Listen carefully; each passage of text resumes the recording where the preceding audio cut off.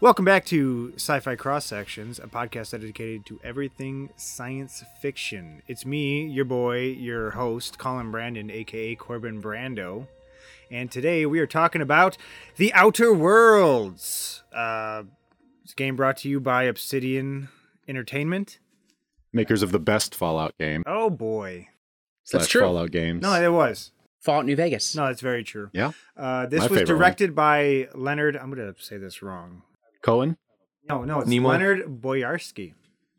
Interesting thing about Leonard Boyarsky, he actually was part of the creative team for the original Fallout game. Hey. And he Fun climbed fact, through the this ranks, was also right? created by Tim Kaine. Guess what he was creator of? Everything. The original Fallout game. Original I'm Fallout. starting to see some patterns. Well, you know the history behind Obsidian, right? Like, It used to be Black Isle. It's made Yeah, up of Yes, the developers of the original Fallout game. Like, that's been their whole Right. thing. That's why they got New Vegas, and that's why Bethesda will never let them go near it again, Right. because they make better games. Exactly. So good. another credit to Boyarsky's, another feather in his cap, I should say, has been Diablo 3, which may not be their most successful game story-wise, but I like commercially that was the best game in the Diablo series Blizzard put out, I guess. I don't know. It definitely has, like, from what I hear, the most sustainability, too, because I haven't played it. But So, who are all of us? What are we doing here? Oh, God. It's all right. the usual boys. Yeah, The UG boys. the UGs. All right, going around the table, we have with us... Jason? I am Ben Young. Andrew's back. I'm Bill Jarvis, your Yuji boy. You're UG. You're Yuji Boy. You're bourgeoisie. Your UG bougie boy. Yugi boy. You're Truly Boy. The Bougie Boy. Okay. Sponsored by Truly. No. New flavor. No, Sci-fi apple. Shh, nope. Truly, if you want it, come get it. But we ain't doing it for free. Can we be the podcast sponsored by If you want our Truly? sponsorship, come and claim him. Sci-fi boys do it. God. There are Only no on less Truly. than 15 Trulies around the table right now. Here's my ultimatum before we start. If Truly doesn't come to sponsor us by the end of the year, we will plug White Claw for free. Oh, shit. damn. Got Shots that? fired. Oh, shit. Shots fired. Anyways. Act So, now. Outer Worlds, which I don't know if you guys noticed, is the Unreal Engine 4. Mm-hmm. I did not. Oh, you didn't? I didn't Thank care. God it's not the creation engine. No, but let's actually, before we get into the game, let's talk a little bit about Obsidian. Okay. I'd love to. And we will. Was it 2004 this company was founded? As you guys said before, it was the scrapings of Black Isle. Thank you. Is it, 2003, June 2003. 2003, thank you. Right off the bat, they started out doing sequels to already existing intellectual properties. Mm-hmm. Star Wars Knights of the Old Republic. We know they did New Vegas. That was a couple years later. South Park, South Park wasn't on. They did a Neverwinter Nights game. Yeah. the sequel. Did, I think was it Alpha Protocol? Yes. What was Yep. the espionage Yeah, RPG? Alpha that was, Protocol. so that was not a sequel. That was an original. That was an original. That was an original. yeah. That was their first original. Well, yeah, interesting with Obsidian, like their trajectory. So obviously the studio formed, as we've kind of already touched on, from the remnants of Black Isle and like these 90s like CRPG developers. But like, yeah, they kind of just had like the seconds of all these other, you know, big, at least in the console generation, like big, you know, RPG developers. Like, oh, well, BioWare did KOTOR, obviously an incredible game, still one of my favorites to this day. We're going to make a sequel. BioWare is moving on to Jade Empire. They give it to Obsidian. They can do it. And then they cranked out an amazing game. KOTOR 2 is incredible. You know, it was a really good game. And I know it had kind of a rough production. There's a lot of, if you look into like KOTOR 2, there's a lot of things that were kind of left on the drawing board that they weren't really able to execute. There's actually some really cool like YouTube documentaries about it, the whole development process for that game. But yeah, they knocked it out of the park. I thought that story was great.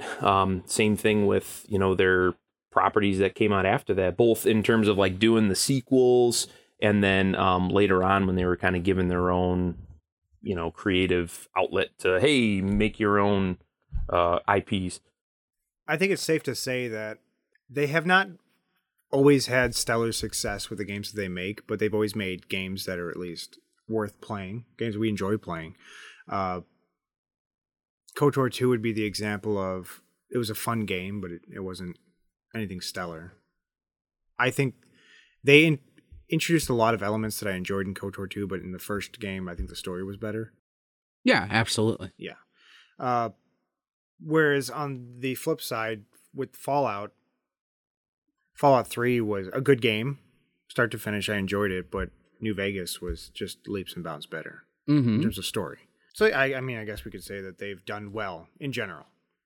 Yeah, well, it says something that, when Bethesda, who makes the core Fallout games, comes out with Fallout 4 and you play it after New Vegas, there's the follow-up to 3, but it's the sequel to New Vegas, and you play it and you're like, wow, like, I hate this. I hate every second of this. This is not New Vegas, and I hate Bethesda for it. And that was like, that's big. Like, for a small studio like Obsidian to like have that kind of lasting impact going forward. And of course, they're successful in their own right now with like Pillars of Eternity, and like this was mostly a hit. Like, they blew Bethesda out of the water. So, do you remember the year after Fallout 4 when Bethesda was just like, let us make a sequel? Or not Bethesda. Obsidian. Obsidian was like, let us make a sequel.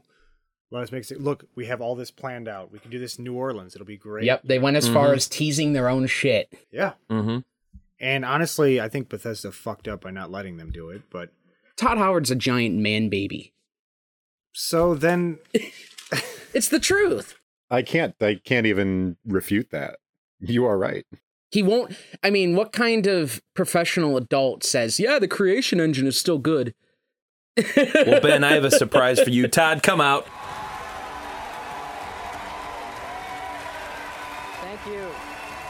Thank you. Great to see everybody. God, I wish. Oh my God, it just works. See those mountains? You can go climb them. You can now play Skyrim on Ben Young. Ben OS. You're finally awake. This game was produced by Take-Two. This is the parent company of Rockstar, the 2K series game. So financially, this is one of the most successful companies in video gaming industry. Mm-hmm. From what I can tell, they were pretty much ready to pull the plug on producing this. No, I'm sorry. They wanted to finish producing this game. I think they knew that what they had was gold. They wanted to get it out there. Microsoft took over Obsidian. They bought it. Entertainment. They bought it. Well, same difference. Yeah, they bought it. But this game actually still belongs in terms of production rights to Take-Two. Which is why we saw it on multiple platforms. Yes, exactly. Which I think was huge for the success of the game. Mm-hmm. Well, no one owns an Xbox anymore. You heard it here, folks. No one actually cares about Xbox. That's true. No, but at the same time, Microsoft has distribution rights for this game. So it's all over. It's not on Steam. Mm-hmm. What is it on? It is on games for Windows. It's on the Epic Game Store. I think you can buy it just standalone. Okay. And then it's available for Xbox, whatever, and PS4. Right. So yeah. Anyways, this Xbox game was One. This game was Is it still Xbox One? Yes, it's not Xbox whatever. I don't know I don't know anything about Xbox. I played it on my One X and it ran smooth, Mm-hmm. and I enjoyed every minute of it. But anyways, Obsidian was bought up by Microsoft, which is what, Xbox Game Studios now, or Yeah. So I have a point to add here. That's what it's called. I'm sorry, because I kind of followed this. No, this is to your point, Colin. So with this whole acquisition that kind of took place during the production of this game, I feel like it was brilliant move by Microsoft, because if we look at this console generation, I think we discussed it in a previous cast or like two casts before, we were talking about, in our Last of Us cast, we were talking about like some exclusives that have come out, some first party games that have come out, especially out of Sony. I mean, you look at like Nintendo had like Breath of the Wild, and then you've got the Sony games like God of War, and holy shit, incredible game, first party game that came out. You've got, obviously the Uncharted games, and you've got, for me, a big one this gen was Horizon Zero Dawn, incredible game.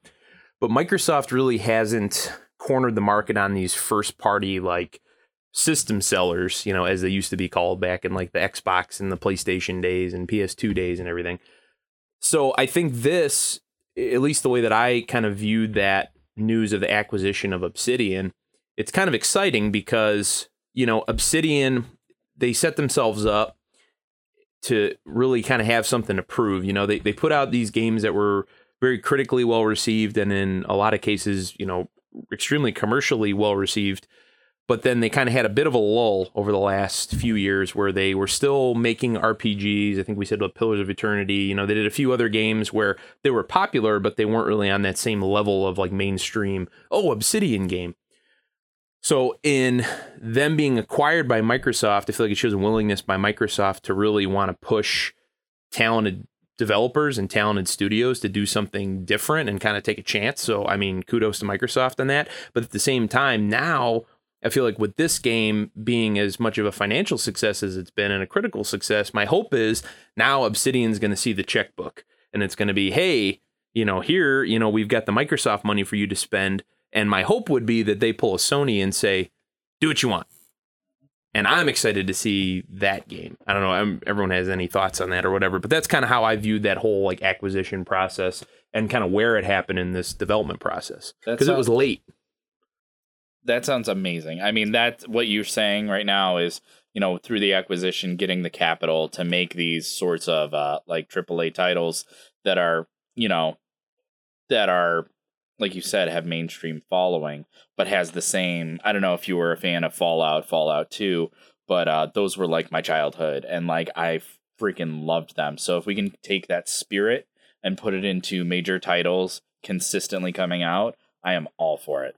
Yeah, but it's too little too late for Microsoft. I'm surprised they're even coming out with another console. It's bold, it's stupid, it's risky. Bill Gates doesn't care about Xbox. He doesn't care about his game studio at all. He cares about his water nonprofits and stuff like that, which are good. I'm not digging on him for that. But it's ignored. It's an ignored branch of Microsoft, and the company has fallen apart at the seams. It's like you said, they've ignored console sellers entirely. It's not even like they've tried. They haven't even tried. So far, in fact, that I'm never worried that I won't get to play the sequel for this because it will be on PC. It will be. They've already done this with games on Xbox, but it's like a PC initiative where pretty much any game you want is on PC at this point. They've abandoned the console, so why they're making another one baffles me. It's because they have the money, really, because there's a really excellent documentary on YouTube about sort of the rise and fall of the Xbox 360. But basically, in the big Red Ring of Death sort of snafu that happened, it was a drop in the bucket. Like Xbox Game Studios, they might produce a lot, but it pales in comparison to Windows keys. It pales in comparison to Microsoft Office sales. Sure. So, I mean, they could put out a new console every generation, and it wouldn't hurt the entire company, Microsoft's bottom line. So that's kind of, it's a good point. They don't have, I mean, what do you have to lose? Nothing. What do you have to gain? Potentially a lot. What's that from? That's from First something. off, Ben, I have a surprise for you. Bill, come out. Well, good afternoon. I'm very excited to be here for Sci-Fi cross sections. Honestly, I'm fine with that. Bill and Todd in one fucking cast. Bill and Todd are just sitting in Bill's basement drinking Capri Suns over there. I would agree. I'm watching on a studio Other side monitor. of the sheet on Petting the couch. Pippin. It's that truly money allows us to do things like this. I would respect Bill, but Todd I would tear apart. No, Yeah, I mean, so interesting. I know we'll kind of get back into the meat and potatoes of the Outer Worlds, which is the podcast that we're doing right now. I think it's important because a lot of that plays into it. It's interesting because I'm in total agreement with what Ben just said. That's been Microsoft's kind of key like folly this console generation. And I have an Xbox One. I have an Xbox One X. I've owned 2 Xboxes this generation. And to me, not being, and I'm probably the only one here that is not a PC gamer at all. I'm a console gamer. I'm not a PC gamer. I do not care. I'm not going to keep up with that shit. I'm going to buy more guitars. So my whole thing is I'm not going to buy a PC. So I am their consumer. I have a 4K TV. I've got, the AV set up. So guess what? I bought an Xbox One X the day it came out, and I was excited about it. I'm going to go buy a Scarlett the day it comes out because I'm excited about it. So I am their consumer from a technological standpoint. I really like that it was able to give me kind of higher visual fidelity than my PS4 Pro does on certain games. I played Outer Worlds on my Xbox One X in 4K, and, it looked great, and I enjoyed every minute of it, or have enjoyed every minute of it so far. So, like, that's cool. I like the technological aspect of it, but truthfully, unless I'm playing a game like a Red Dead or something like that, and I really want to get the highest fidelity that I can, there's really no reason to buy the game on Xbox. Mm-hmm. And like the Xbox Games Pass thing, which Outer Worlds is a part of, interestingly, if you have that, it's cool, but there's not enough games on there that I really care about to where it would push me over the edge to make the Xbox my primary console. So right now I kind of switch between the two. I have a feeling that when PS5 details are released and Scarlet, next box, whatever details come out, I'll eventually end up getting both of them. But at the same time, I don't know which one I'm going to get first, And right now, I feel like Sony's doing more, especially from a games perspective. Games you can play on the PlayStation make the PlayStation a platform that really is a must-have if you want to play those games, because that's what they've set themselves up this generation to do. My hope would be, I guess I understand that it's too late argument. My hope would be that they can still kind of right the ship, because if you go back even one console generation, Microsoft was consistently putting out good stuff. So my hope is that now maybe they understand that, yeah, we really kind of fucked up. That's our first fuck. I use both for this podcast. That's fine. But I think that if they can, try to turn the ship around and really kind of come out with some cool content, cool first party content, or they put their capital into developers like Obsidian that are creating good shit, then maybe we'll see some titles that we really want to play. Because truthfully, I played Crackdown 3 and I love the Crackdown games, but Crackdown 3, I think I had it downloaded for a week and then I hated the first one. That was it. So. I mean, I enjoyed the first ones, but this is exciting though to see Obsidian. It was only within the last 8 or 9 years that they've actually started to put out their own original intellectual properties, which is about goddamn time, given how long they've been around. So I think Microsoft bought into them at the right time. I think we're going to see a lot of good stuff come out of them, because they have at least 3 cooking that they can just keep turning out games for. I haven't played any of their other original properties, though I hear they're Pillars of Eternity. Pillars of Eternity is I hear that's a critically very good game, praised. So it was that actually apparently saved the company. It did. That's what allowed it to make Outer Worlds, is that Pillars of Eternity actually did so well. So, but that's outside our scope. Very much so outside of our scope. So let's actually get into the game now. That we've, I think, talked enough about the company. No, it was a good overture. Yeah, I think so. Because it's good leading into this discussion that I feel like we're about to have tonight. Yes. Because it's going to be interesting. A nice Well, preamble. this game holds more than just itself, I guess, if that makes any sense. Sure, absolutely. It's a lot. It's a legacy of a company. The future. This is really kind of a spiritual successor, I think, to New Vegas. Absolutely. I mean, it's got a lot of aspects of it. Let me just quickly detail my experience playing this. Ben, well, let me synopsize it. Oh first yeah, before we really get into with the that game. synopsis. Ben's about to just No, not He wrote his own. He wrote his own with you in mind. Also, for the record, is for anyone who's listening tonight, Miller and Jason have not finished the game. Really? Your Overlord has not finished the game. I'm sorry. How far did you get? You didn't even start. He's like, I'm in No, Edgewater. I'm actually about where Miller is. Jeez, guys. I'm at the Like geothermal I didn't plant. like it, and I still played through the whole thing.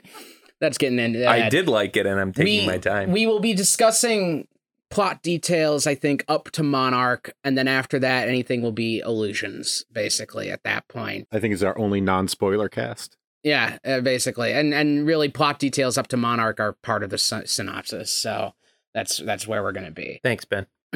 Yeah, you're welcome. I mean, I still would like people to play it fresh, so if you can, you can. Play that funky music, white boy. In the Outer Worlds, you play a colonist from Earth whose ship, filled with tens of thousands of colonists, was lost on its way to the Halcyon system for decades before being found by a mad scientist named Phineas Wells. Upon being revived, you choose to either team up with Wells to revive the rest of your fellow colonists, or turn him in to the mega corporation that runs the system to whom he's sworn vengeance. From there, you team up, or don't, with a motley crew of spacers and learn about the damage this oligarchical society has dealt upon the colony. Are you a revolutionary, or shill, or somewhere in between? You decide. Yeah, I like that. That was good. It's concise. Yeah, sure. A good use of spacer. Mm-hmm. I think that's a term we should use more on Sci-Fi Cross Yeah, Section. Space It's not Boy. the best choice.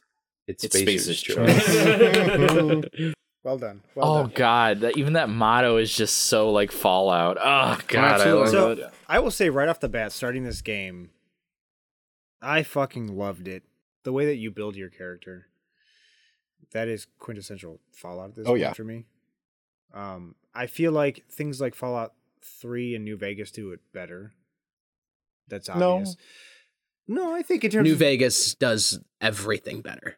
Yeah, but Fallout I mean, 3's character creation was pretty damn good. Fallout 3 and New Vegas had basically the same character creation, but this one gave you sliders for everything. Right. You didn't have as many sliders or as many hairstyles or as many whatever in New Vegas or No. Fallout 3, but it wasn't wasn't as necessary, Right. I mean, it's not even really necessary here, and it's basically a first-person shooter. I don't even know if there is a third-person mode. There's not. It would have been more necessary. Yeah. You could go into third-person in Vegas. Fallout, and especially having VATS. Honestly, Fallout 3 and New Vegas hurt itself by having a third-person mode. I agree. Did not need it at all. I don't know if I ever played in third-person It mode. was so though, wonky. Yeah, Yeah. It just didn't. Yeah. They didn't It get didn't add anything. Yeah. to the It game. works for RE4, but it doesn't. Yeah, they didn't have like a solid third-person camera till Skyrim. No. Because at least Skyrim, you walked over like terrain. They had a solid third-person camera in Skyrim. I wasn't solid, aware. solid. As was in, better- you could it play was the game better. that way if you so chose. You wouldn't, but you could.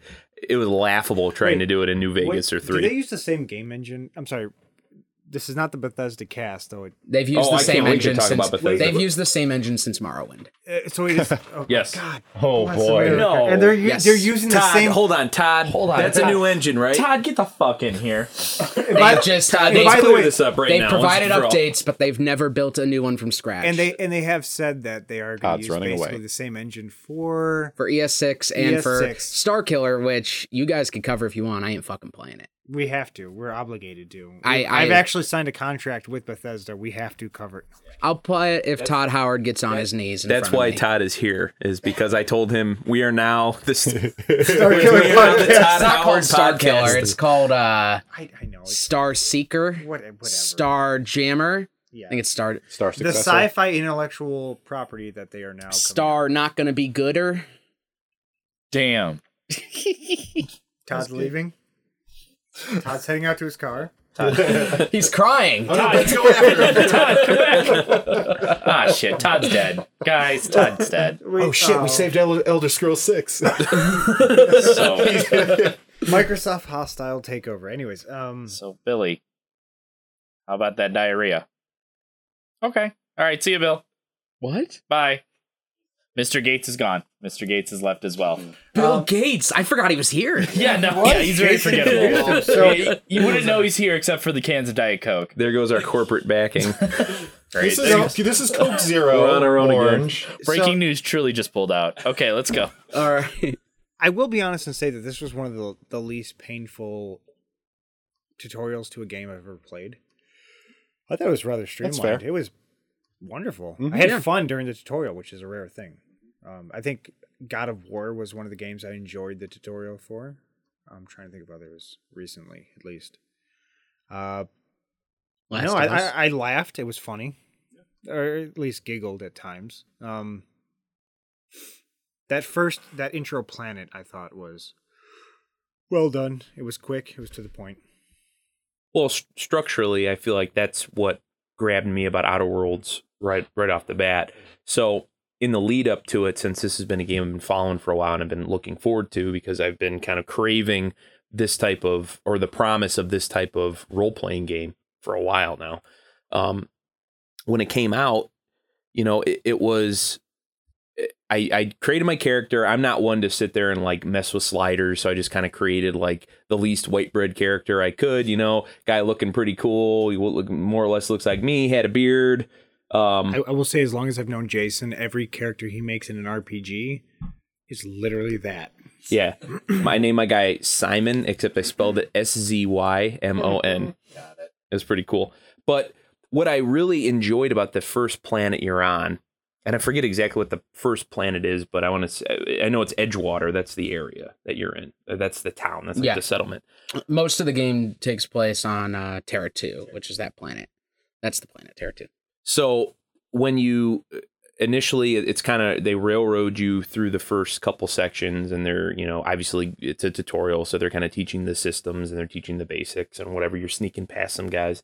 And when you get into the big, like, first hub area, I feel like that was the first instance where it kind of struck me the type of game it was going to be. Because in the lead up to this, I didn't really, and on purpose, I didn't really follow that much as far as trailers or like, you know, previews or anything, because I wanted to go into it almost blind. And one of the things that Obsidian was very, very careful to, I think, set the expectation early on was that this is not an, you know, Assassin's Creed circa 2018 game where you're going to have, you know, this is not Witcher 3. This is not this game where you're going to have this vast expanse and you're going to be doing these, you know, fetch quests and whatever. It's more of a contained experience. It's going to be kind of more of a, in some ways, a bit linear as far as, I guess, what you're doing. And to me, it was like, okay, well, how is that going to translate? I think that what they, Obsidian, and I forget exactly who from Obsidian compared it to KOTOR 2, but they said that it's more similar in scope to like a KOTOR 2. And I was grappling with that, like, how are they going to do this? Or what does that mean in 2019? Oh, you know, Obsidian developing a game that looks like kind of a spiritual successor to Fallout, but they're comparing it in scope to like a KOTOR 2. And I immediately got it when I was walking around that first area, because you know, you can bring up your in-game map and you kind of have this squared off, you know, map area, but not everything you see is, you know, traversable land. You can see some landmarks and everything. And as you're kind of walking through, everything is divided up in a way where you can, I think, clearly see like where the landmarks are. You can see where the settlements are. You can see where you're going to. And I think within maybe a couple hours, I had that first area fully explored, at least to where I could fast travel to everything, but I hadn't really uncovered any of the quests. So it's like I discovered the world first and kind of got my feet wet in that way. And then I started getting the quests. Then I went to Edgewater, you know, 5 hours in after I had already done some, you know, little instances and settlements and stuff like that.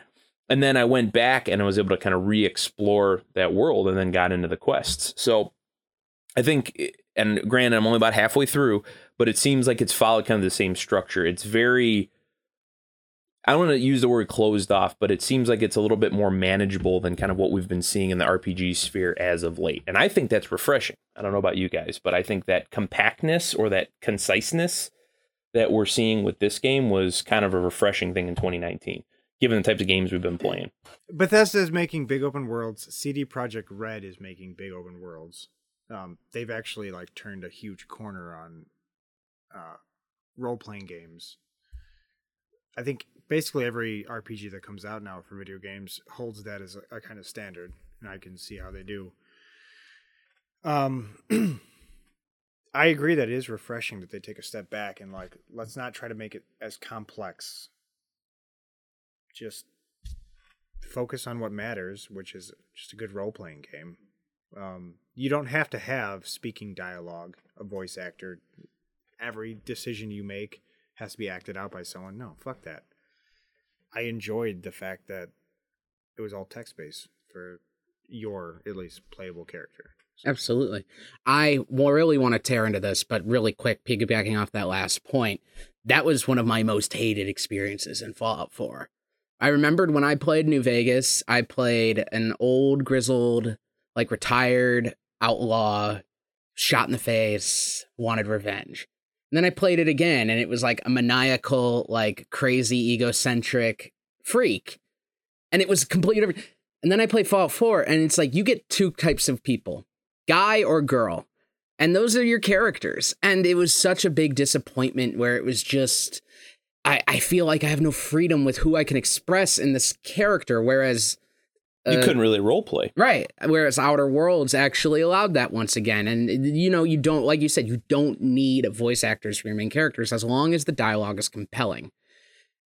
I want to tear into the other points you guys made, but I do want to hear Miller's tirade first, because I'm curious as to where he'll land, having only made it to Groundbreaker so far.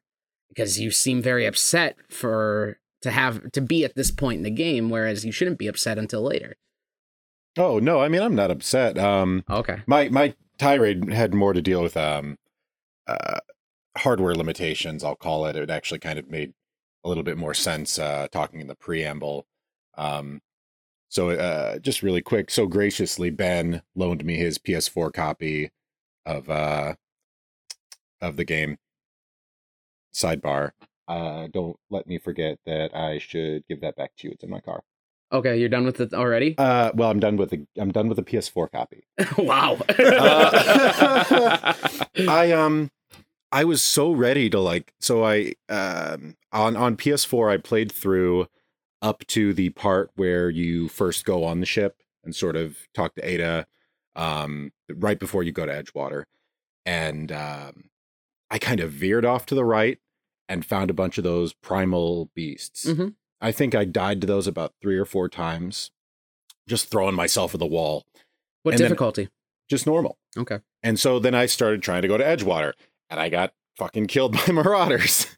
And I was so ready to come to this and be like, the game seems really cool, but I just can't, I might just hate first person shooters. And I think this was the day after Thanksgiving. And so I looked it up and I'm like, I know it's not on Steam. So let's see if I can play it somewhere else. And it's on the Epic Game Store. It's on Games for Windows. And they were running a promo where you could get games for Xbox, for PC, or whatever it's called, for $1. And The Outer Worlds was on it. And I was like, okay. So I paid my $1. I downloaded The Outer Worlds for free, and I was playing it on that. And I was just like, oh no, I don't hate first-person shooters. I hate playing first-person shooters on consoles. Like, I know that console games have firmly got you in their grip, Jason, but I think first-person shooters on consoles are dead to me. I can't do it. Agree. Yeah. I don't understand. Like, the people who play CODs and Overwatch on console, you're crazy. I just had so much better of an experience with a keyboard and mouse. Oh, sure. And I love my PS4. I do. Yeah. I mean, I love, we'll never talk about it. It's a beautiful console. Yeah. And we'll never talk about it, but I love Bloodborne and I love, the hack and slash games, but I can't do a first person shooter anymore on console. Sure. Yeah. So that was my tirade.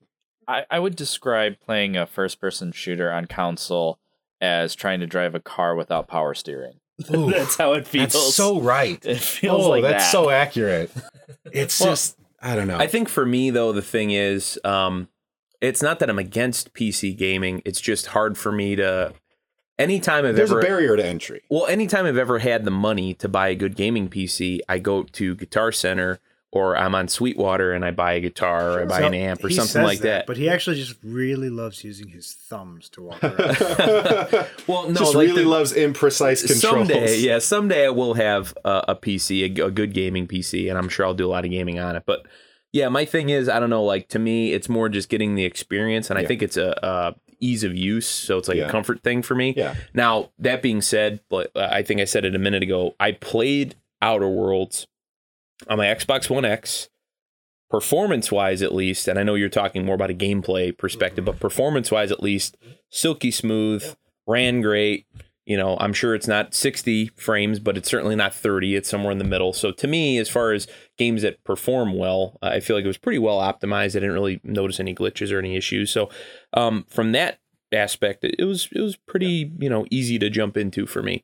But I certainly understand where you're coming from. I've played first-person shooters on PC, not competitively because I don't do that. No, it's absolutely smoother with a keyboard and a mouse. Yeah, and we're obviously not here to debate console versus PC, but it kind of feels like it though. Yeah, You guys have beat me up, man. I'm not it's even a all, cast about a game. Yeah, I'm not even all PC master race. It's just obviously consoles exist for people who don't want to spend $500 on building a shitty gaming PC. Because Well, you said shitty. Well, no, because that is low. $500. There's a Linus Tech Tips video that compares the Xbox One X, the PS4 Pro, and a $500 gaming PC. And the PS4 and the Xbox both blow a $500 PC out of the water. You're not going to get the same experience from something that you can build for $500. So yeah, there's a market for those people who want to just buy a console and just have that be. It's like, okay, well, I can watch Netflix on it, I can play games on it, I can play some Blu-rays on it, and that's it. Obviously, there's just so much more you can do with a computer because it's a computer. It's not just a gaming machine. You could type things on it. You can type things on it. You can register your disgust for the first episode of The Mandalorian. That's why throughout the internet. That was my big thing. I was really bummed. I know I talked with Colin at length a few years ago when it was still like, a pipe dream, but that's why I wanted the Steam machine to be a real thing because to me it was like, that's great. Like make something where I don't have to build it and I can just, whatever. So it's basically the power of a PC, but the ease of use of a console. Didn't they make it? But it just sucks. It sucked and it was a failure. Mark was just bringing it up to me. Gabe, get out here. God damn it, Gabe. Too busy working on Half-Life Alyx. I can't wait to talk about that. I agree with you. As someone who has just recently moved to Overwatch on PC after PS4, I understand it now more. With that being said, I think there are some games that some FPSs specifically, that I would still prefer on console. For example, COD, which I just recently bought and I'm excited to dig into. I don't think I could play that on PC because I know how Call of Duty plays on console like the back of my hand. I haven't played it in 10 years, but I'm excited to. But that's not the point. My point is just that I feel like there are some FPSs that may perform better on console still, and I've always felt like Call of Duty was one of those. But, remains to be seen. Well, I mean, I'm not even, I'm not begrudging anybody who wants to buy a console. It just, I played it for about 30 minutes on PS4 and was like, I might hate this game I might hate what this game is because of the console. And then I was like, nope, just don't like console FPS gaming. I'm really enjoying the game. I'm only on the Groundbreaker just now, but I have a month left with games for Xbox on PC for $1, so I should be able to finish it before that. But it's great. I mean, Edgewater was a lot of fun, a lot of unexpected stuff. Like this game is even then, it's so interconnected. The quest lines are so interconnected because I'm talking to people in the bar about, the plague. And it's like, oh, well, everybody's talking about the plague. No, everybody's talking about the deserters. It's like everybody has an opinion about all the little things that are going on. And I thought that was really cool. There was the part with the vicar where you complete the vicar's quest.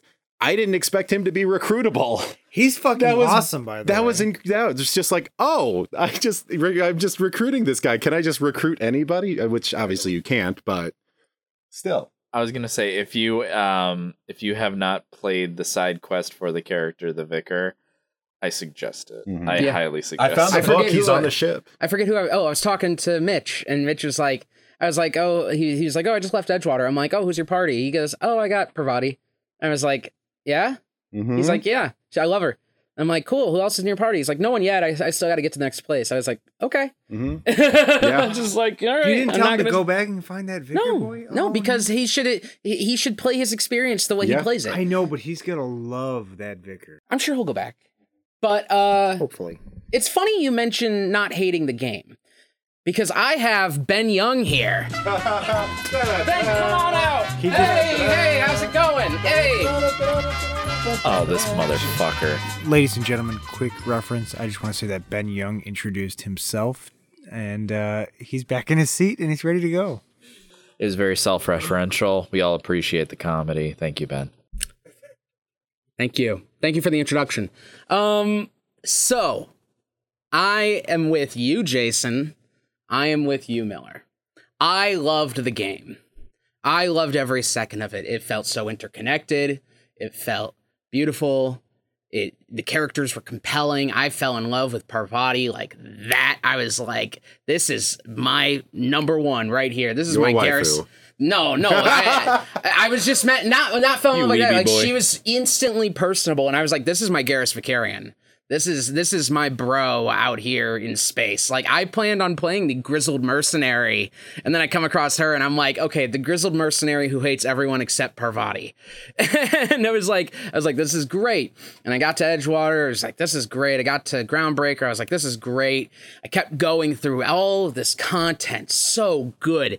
I go through Monarch. I'm not going to spoil. Don't worry. I go through Monarch. So good. By the end of it, I'm getting a little tired of it.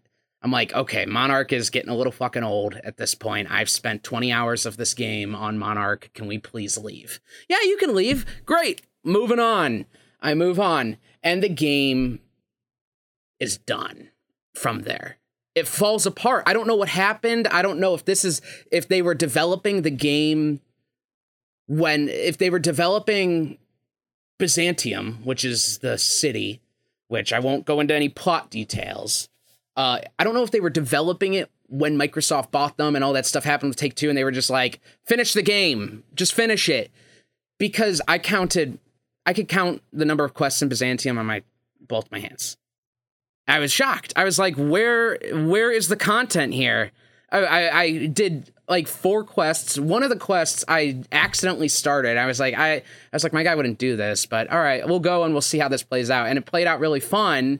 And then it's just over. And I was like, what? Wait. He's like, okay, thanks for coming by. And I was like, what? Like, what is this? I don't know what happens. And then from there, the game has 2 hours left at most. And only if I changed to hard around Edgewater, I think, maybe Groundbreaker.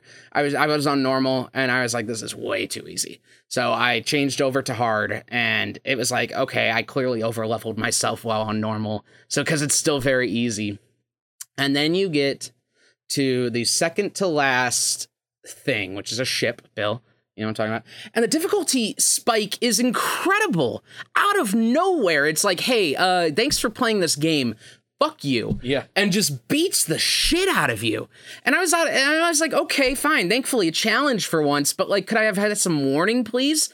But I'm glad to finally be in this end game content. I'm like, here I am. This is the hard game now. This is where the game picks up. Let's do this. And you go to one more place that lasts for, I don't know, 20 minutes. I expected to be in there for like 4 hours. 20 minutes, it's done. Mm-hmm. It's done. I spent more time fighting the boss than I did exploring the last section. Because it was a nightmare boss on hard mode. Did you play on hard mode? No. No? Was it a nightmare on normal? No. I'm assuming you took the same path as I did. Which was yeah, probably. Not a shill. Probably. Not a corporate shill. Yes, probably. But what I wanted to say was I actually played in story mode. So because I don't have time. Sure, you're busy, of course. No, that makes sense. So I just blew through it. And I'd say I agree with you. I didn't realize it after it was done. I was like, okay, it's over. Well, yeah, and that was leading up to my last point, which was the ending. What? Yeah. I don't know if it's a better ending if you're a jerk or not. Once again, I'm not spoiling the plot. I'm just spoiling your attitudes for this game, I feel like, and I'm sorry. It's it's over all of a sudden. It's not even an entertaining all of a sudden. It's just like, except for what you showed me, Bill. That was hilarious. Yes, and that is look up the dumb ending. the dumb ending. Look and up you'll the love dumb it. ending. Yeah. But I wanted to love this game so bad. And I know I've been talking forever. I'm going to stop and let everyone have their say. I wanted to love this game so bad, and I loved so much of it for the first 20 hours. And then the last 5 minutes of the game was just, that was hyperbolic, but it was just disappointing. Not just in the fact of what I expected the game to be, because I had gotten what I expected for the first part of the game. And then all of a sudden, it's like, thanks for playing, now fuck you. Yeah. And I didn't get what I paid for anymore. I felt like I should have paid $40 for this game, and I was really mad. Right. I mean, I completely understand that. I think that is true. I think it's more about the journey than the end in a lot of ways for this game. Because I love the setting. I love the ideas they put forth, obviously, about Absolutely. corporate greed and, losing your way and being Kafkaesque. But I was gonna say one of the biggest things I loved about it was, and this is gonna sound weird, is that it really had this feeling, and this might have been New Vegas as well. I never played New Vegas, but it was very much the Fallout 2 feeling of like, let's gallows humor. Mm-hmm. In a way that it's corporate, like going about your daily life saying the corporate slogan, or like I don't know if this isn't really a spoiler, but like your favorite song automatically being the jingle for your corporation. Yeah. Like all these funny things about this, and it's like we laugh about it, but it's like, holy shit. Oh yeah, no, that's right around the corner. Like, that's horrifying. It is worth pointing out, actually, I didn't even know this. This isn't anywhere in the game. I'm 100% certain of it. Did you know this is an alternate future that diverged in 1901? What? Holy shit. Yep, I read about that. I just read about it today when I was like looking up on the game. Yeah, the antitrust. It's set in an alternate future that diverged in 1901 when U.S. President William McKinley, this is from Wikipedia, when U.S. President William McKinley is not assassinated by Leon, I don't know how to pronounce his last name, at the Pan American Exposition. As a result, Teddy Roosevelt never succeeded him, allowing large business trusts to dominate society well into the future, where megacorporations have begun colonizing and terraforming alien planets to varying results.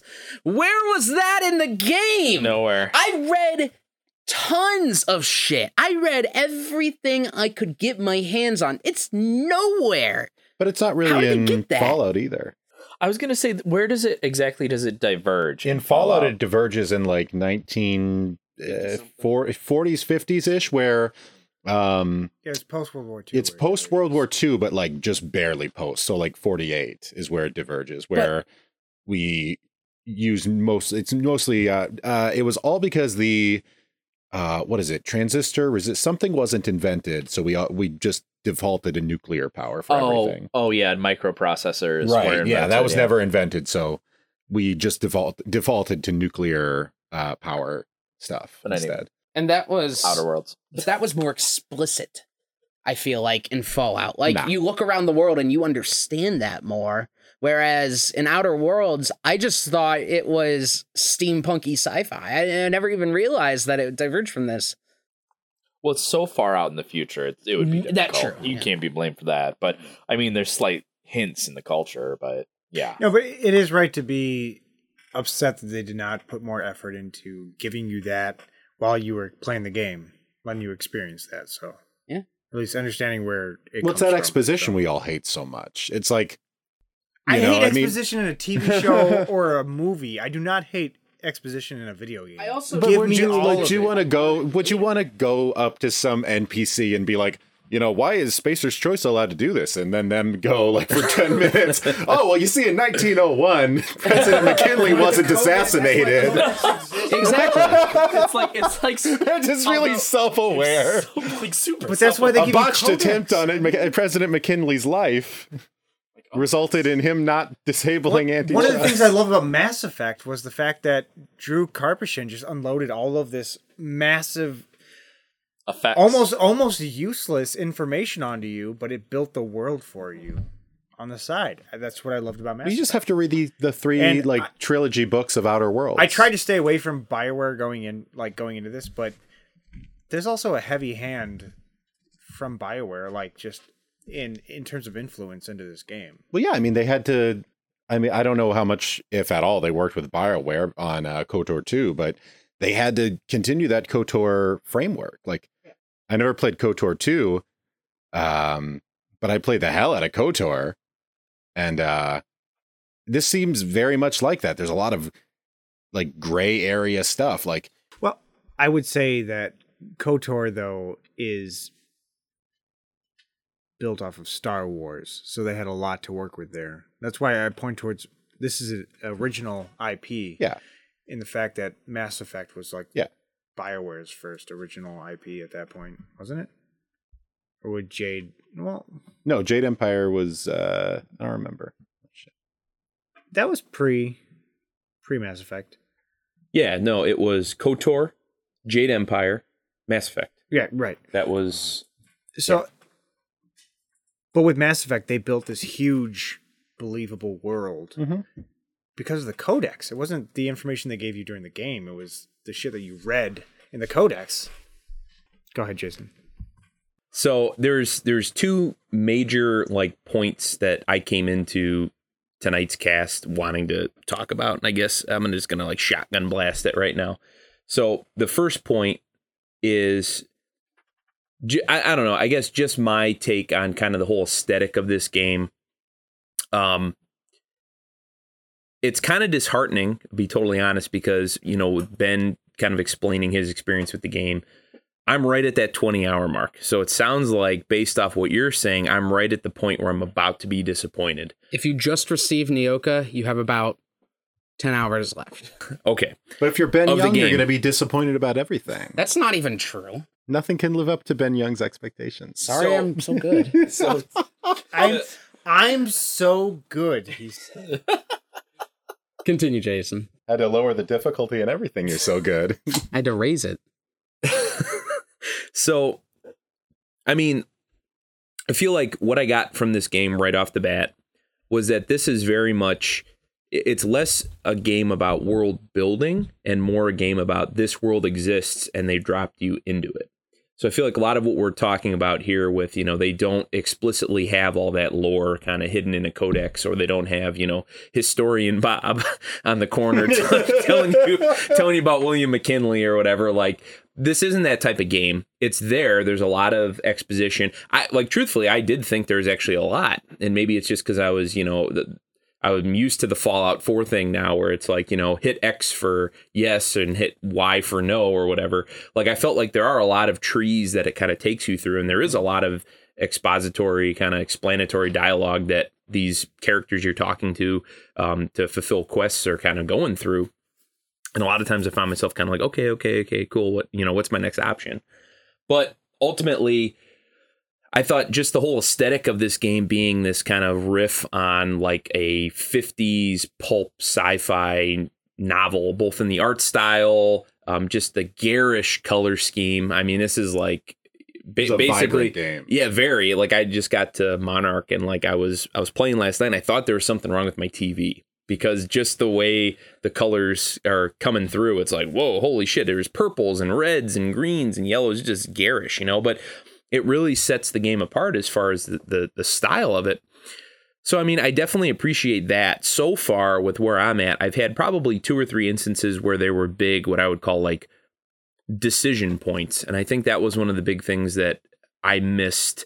And this would be my second point, which we can get into later or whatever, but what I've missed in kind of the recent output from, you know, the big RPG, I guess, developers of yesteryear, the BioWares and the Bethesdas, where you come to a point and you have to make a decision. And what I appreciated about this game is the decision isn't just binary. It's not a black and white yes or no decision like Edgewater. I think we've all been there, so we can make that decision. I thought the way you handle the outcasts versus like the corporate controlled, you know, Edgewater is really cool because you literally can handle that situation in 10 different ways. And what was cool, you know, I was talking to my sister who was also playing the game. She's playing on Xbox Games Pass. And she asked me, and she actually beat me to that point. She said, well, what did you do? How'd you handle that situation? I did that was a point I wanted to bring up. I think everybody's made it past that part at this point. What did you do versus Edgewater versus Botanical Garden? Well, I feel like that was the cool thing, and that's really what set this game apart for me. Okay, well, I'm going to side with the corporate interests, and I'm going to just say, divert the power, screw these outcasts, whatever. Or you could say, yeah, outcasts all the way, screw the corporate interests, I'm going to shut down power to the town. But then it didn't even occur to me until I was in the process of doing it that, I diverted the power from the outcasts to the town, but then I removed the guy who is the head of the town and installed the outcast leader as the head of that. Oh, which is also what my sister did, that too. which was super cool. So am I the only one who just diverted it over to Botanical Garden and then saw the aftermath? But that's cool. So you can... Yes. Wow. Okay. I did not get and to you that. can either kill him or tell him to go. Wow. So I say trust in Parvati. She said, no, don't take away from the town. And I didn't trust her You got at all. it, girl. But We're that's not the gonna do thing. that." Same. That's what's great about the writing in this game is that is what talked me into doing it. Because I was ready to just divert the power and whatever. Right. And then when she said, no, think about it. There's people there. They're good people. They're just trying to make a living. That's the power of the writing, the storytelling, the world that they've kind of dropped you into. And again, just like we're discussing, I wouldn't say that they created a world that's richer in any way than the Fallout, because it's not. But, and it really can't. Outer Worlds, at least the story so far, the narrative situations they put you in, the choices they give you, it's great. But I'm not going to go and say like it's better than New Vegas or something, because it's not. No, not This at is all. just somebody else's D&D campaign. But it's a take on that type of really complex, mature, decision-based role-playing storytelling. It is, and it's more so than I think we've seen in a really long time. I think that's why I appreciate it so far. It's a little bit of a bummer to hear that maybe it doesn't stick the landing, but certainly I have found myself, I think we're talking about it before we started recording. I've played this in like 2-hour chunks over the last month. I've not had a bad hour or a bad 10-minute span with this game. I've enjoyed every second of it so far. Almost to the point where I'm kind of in a point in my life where I'm beelining games just to see the ending, and I'm trying to beat it. It's good to know that there's an end in sight and that I will beat this game, but I'm also not in a rush to get to that ending. So I'm playing it a couple hours at a time. I'm really enjoying the story. I'm invested in it, and I'm playing every little bit of content that comes my way and actively seeking out any little side quest, because it's almost like I feel like I'm trying to savor it because I'm enjoying the experience. That kind of gets into, I guess, the second point I have, but I don't know if now is the appropriate time to do it. So I don't know if anyone's got any response to that or wants to add anything else.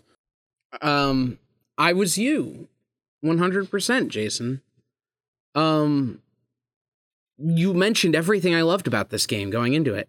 Like the depth of choice, the non-binary options, the character development, the writing, same as you. Parvati was the one that convinced me not to fuck the town over, because I was ready. I was like, fuck these shills. And I never got an option like that again. There were a couple big choices later, but they were all binary. They were all help these people or help these people.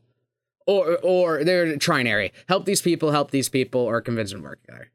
I was like, all right, well, I guess I'll figure it out. And that was that. And no longer did my party chime in, and I made sure to keep party members around who would have a stake in the matter, because that was interesting to me. And they would no longer chime in like Parvati, but we would walk into a place and they'd be like, so-and-so, I hate these people. And I'd be like, anything else to add? And they'd just stare at me. So I was like, okay, well, thanks. And I would make a decision based on what I thought was right and not consult them. Like, I talked to them so many times hoping there was a dialogue option of like, what do you think? What should we do? What's your opinion on this? And there was never anything.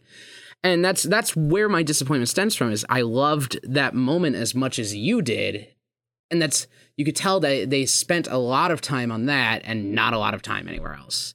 And once again, I think that has to do with the history of the game we talked about, which is why it was so important to cover that in the overture, which was, I think Microsoft bought them and told them finish.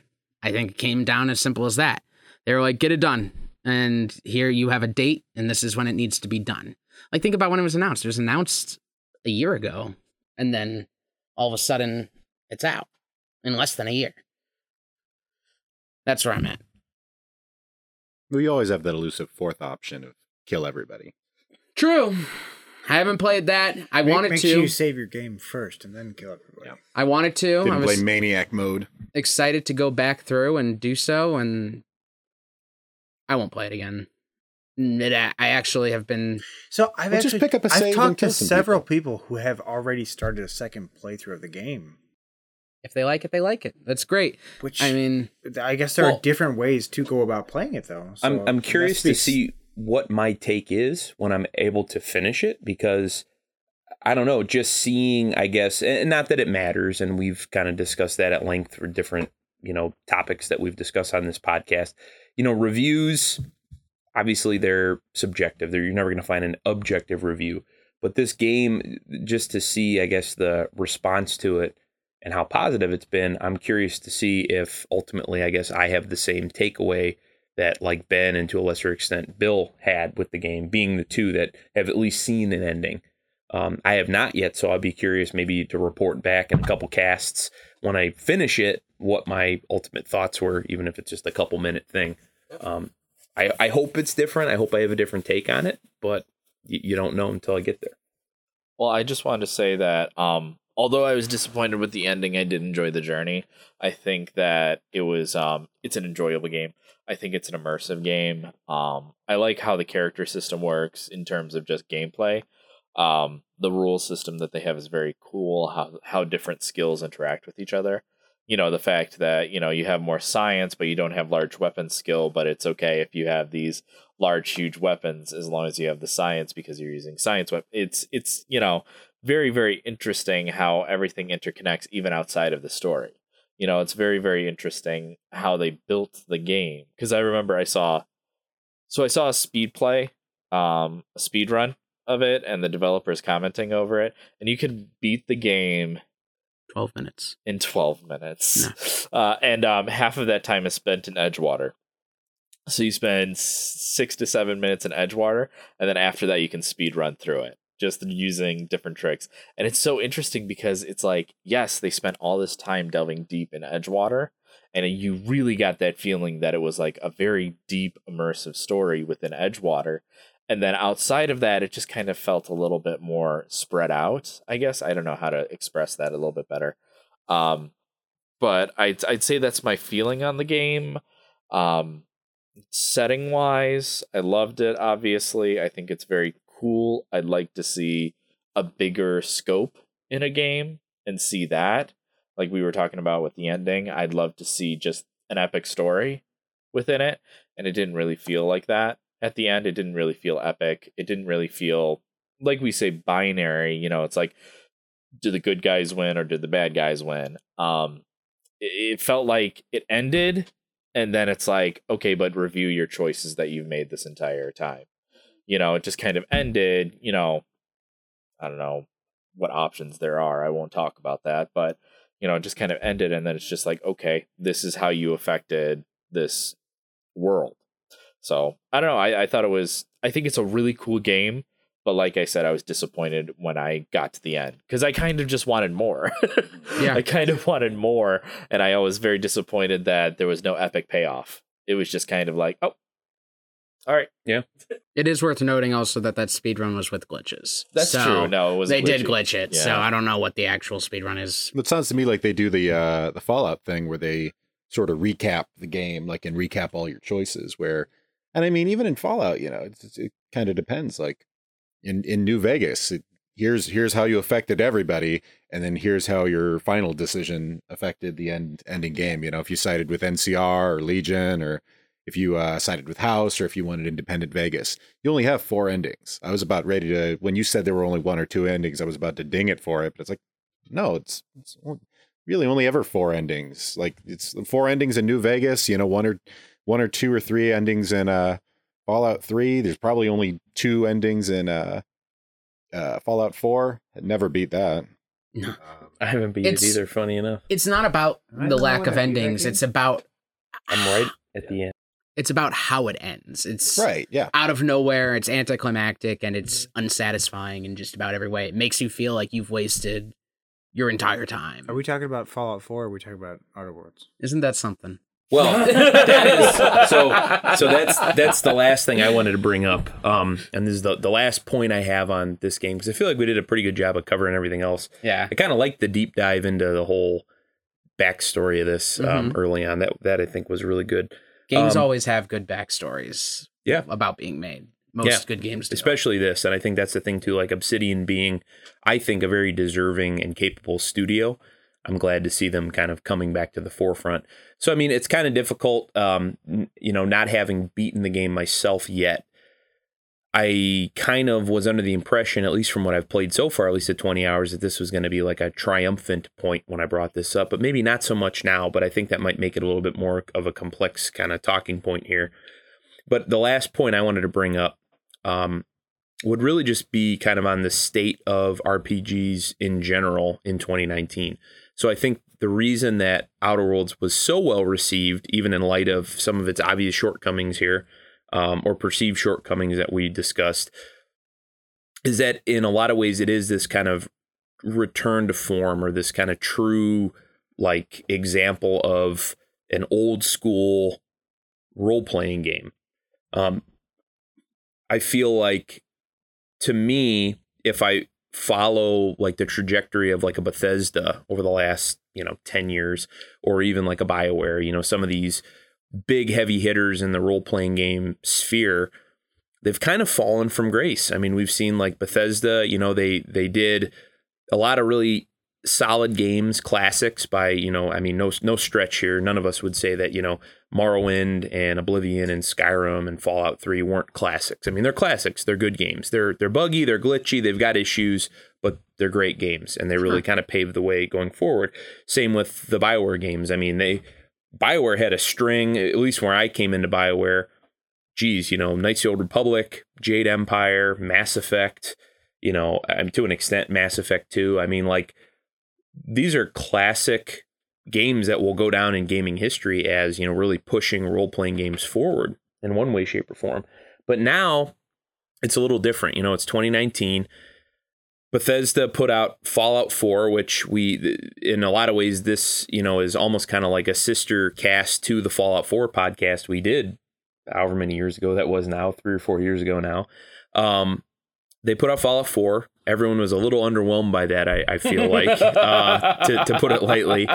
And then they put out Fallout 76, which has just been... I just want to say that Ben was base-whelmed. If you could be base-whelmed, Ben was base-whelmed. I want Todd Howard to pay for his sins. Well, so that's the thing. Then you have Fallout 76. So their response to that was put out a game that's just, monetized bullshit, for pretty much from what I've heard. I've not played the game, just based on the feedback that I've seen from the community and the shit that Bethesda's pulled since it's come out. There's a really excellent video by the Internet Historian about the Fallout 76 snafu. So check that out, Jason, and also listeners. Yes.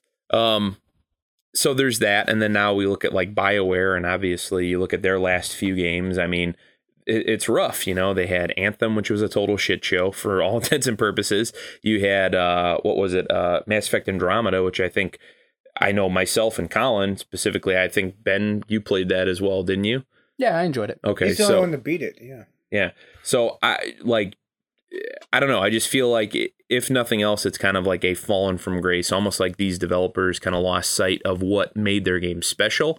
And instead of trying to revolutionize what they did, they focused more on iteration and kind of, hate to use the term, but dumbing down their systems in a lot of these games.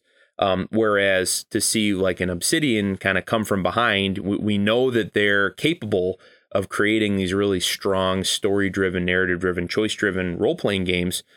To see them kind of come up more or less unannounced and say, hey, we have this, even if they didn't stick the landing, to see a game like this in the kind of mainstream sphere and see it be as critically and commercially successful as it has, I think that bodes well for the future of these types of games. And if nothing else, it kind of calls out the Bethesdas and the BioWares of the world and says, hey, what are you guys doing? I know there's been a lot of criticism. There's been a lot of, on YouTube channels, gaming YouTube channels, podcasts, other podcasts, things that I've seen and kind of consumed since Outer Worlds came out. That's been the number one response, has been this kind of out Bethesda'd what Bethesda used to do. And, to me, at least, the critical and like the fan response has been, this is kind of the answer to what we wanted out of a Fallout 4, or what we wanted out of, a spiritual successor to New Vegas. We've got that now from Obsidian. So it's almost like Obsidian has kind of raised themselves to the ranks of, like, dare I say it, like the CD Projekt Reds in 2019, as far as really pushing the medium forward as opposed to just trying to dumb it down. Well, it seems like Obsidian still has their soul. They're making these games, and they're making them better than Bethesda or BioWare simply by doing what they did when they made New Vegas. It's not about microtransactions. It's not about, fucking Creative Club or whatever.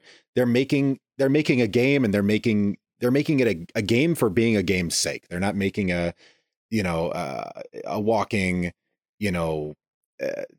game store. You don't have to go and buy the, Spacer's Choice, like plus select, gun pack in order to enjoy this game. The most they ever did was DLC, which just added more content. You could buy your Gunrunner's arsenal and get access to some more weapons, but that's about it. There's no really any microtransactions to speak of. And I know that's not exactly what you're talking about, but that's part of where these other developers are losing their soul and losing their ability to properly make a video game actually be a video game instead of just a vending machine. I wonder if it's critique on big corporate game companies It who very well may be. Fuck around with it's like, oh, we care about money more than our people. And at the end of it, Obsidian chose the shill ending. I sound like I've been really hard on them, but at the end of the day, I would buy another game from Obsidian, because despite being disappointed with the latter third of this game, they've still earned my trust. It's still Obsidian, and it's literally the same company that made one of my favorite RPGs ever, which is New Vegas. I don't feel betrayed by them. I just feel a little disappointed.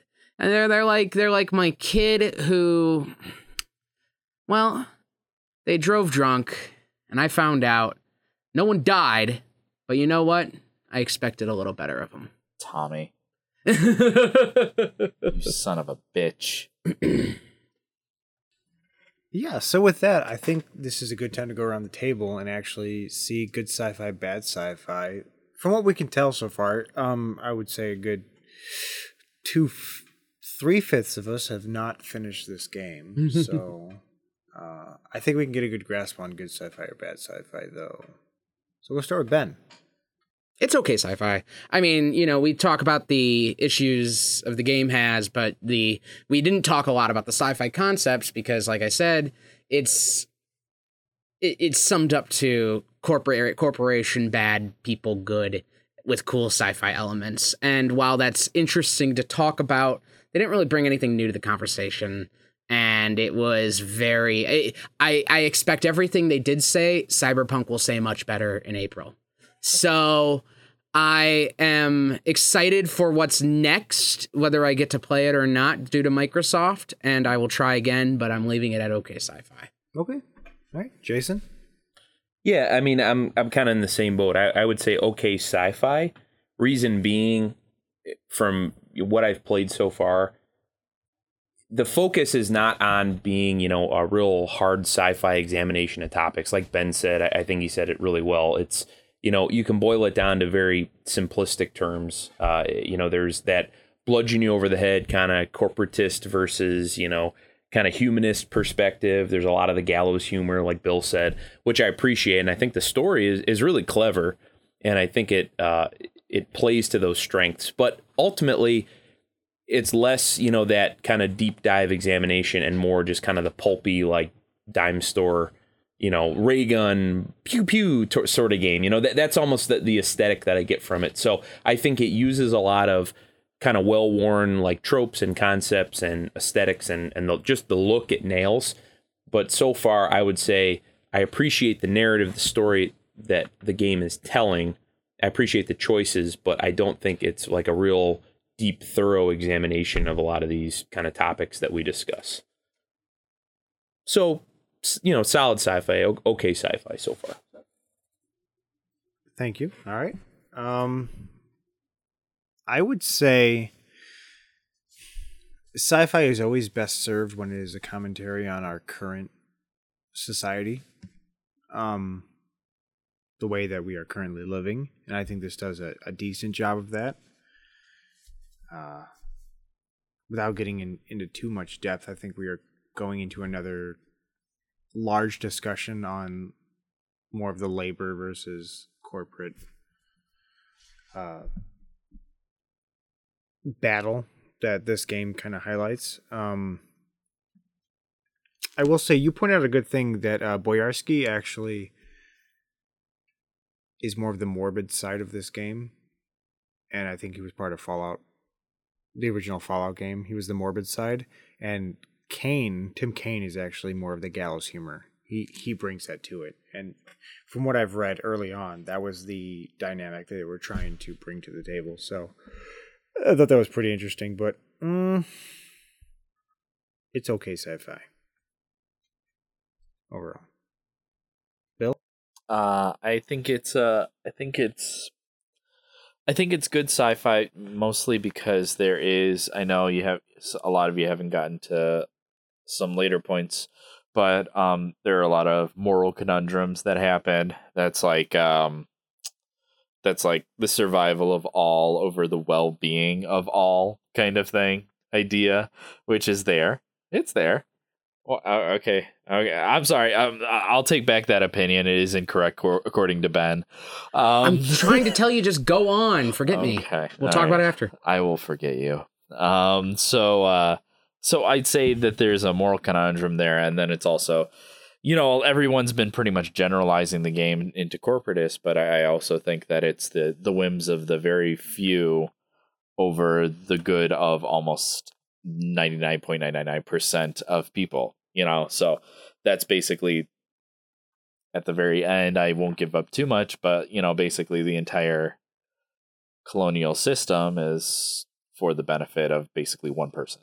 And so, you know, that fact kind of brings up a lot of conundrums in my mind and makes me question a couple things about my current situation in the world and my position in the world according to, you know, my position around other people. So I feel like it was good sci-fi in the social commentary aspect of it, but it wasn't really existential at all. So it was a very big kind of RPG kind of fantasy kind of thing, like you do with like with an Elder Scrolls game, where you're just kind of exploring a world rather than questioning everything about your reality like a sci-fi. So that's my opinion. I say good.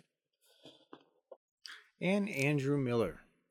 Well, I regret to inform everybody that I have chosen the shill ending, and here to present the first ever truly good sci-fi, bad sci-fi. It's Truly Beverage Corporation CFO Stop! John Truly.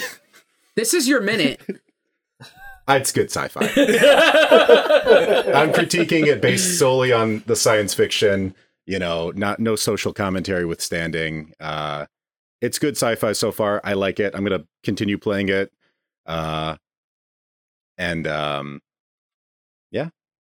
we go. I mean, it's a fun fucking game. It's a good game. I don't think anyone here is going to dispute that. It's a fun game. It's fun in the beginning.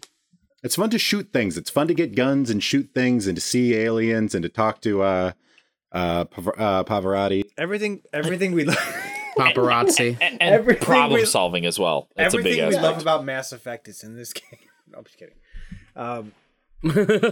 Well, there you have it, folks. We've covered Outer Worlds now. I think we've covered more about the video game industry than Outer Worlds, but I kind of saw that going into this. So, anyways, thanks for listening, folks. If you haven't already, please give us a like on Apple Podcasts and leave us a review. We need it to grow. 5 stars. He wasn't. stars. He didn't sound desperate enough. No, I'm sorry. Yeah, I didn't sound desperate enough. We need your reviews. If you are listening to us on Apple Podcasts right now and you have not reviewed us, then go do that. And if we find out you haven't reviewed us, we're going to come to your home and we're going to sell your family to a corporation. All right. Can I do my can I just have like a little clip of me begging? So I'm coming to you, hat in hand, asking you to please give us a 5-star review if you have enjoyed our content. We would like to make our passion a part of our life, a part of our profession, and we would like to do what we love. And if you leave us a 5-star review and tell your friends about us, if you truly enjoy our conversations, please do all of that. And yeah, thank you so much for listening. Thank you so much for your support. I think people respond more to being afraid of being sold. Okay, got it. And honestly, if you don't give us a 5-star review, then fuck you. Yeah, honestly, actually, I have your data, and if you do not give us a 5-star review, I will sell your data. I will sell your data to the darknet. To Amazon. To Amazon. To Amazon. Amazon already has it. We have Jeff waiting on the line. Jeff, come on. Jeff, come on out here, Jeff. Oh, and he's Jeff, why do you have the gun? Put the gun down, Jeff. Oh my God. William McKinley, stop him! Are you French kissing Bill Gates? Fucking A. They're in bed together. They are so. Why do you have a bed down here in the basement? They're Everyone, thank incorrigible. you for listening. Until next time.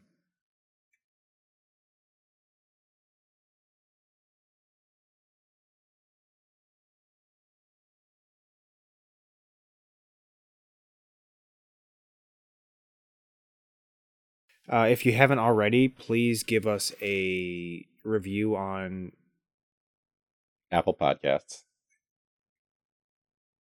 MySpace. Like us on Instagram. and Imager. Anyway. Follow my live journal at Yeah, my Zanga is doing really well. if you go to angelfire.billjarvis.com. I'm gonna back it up.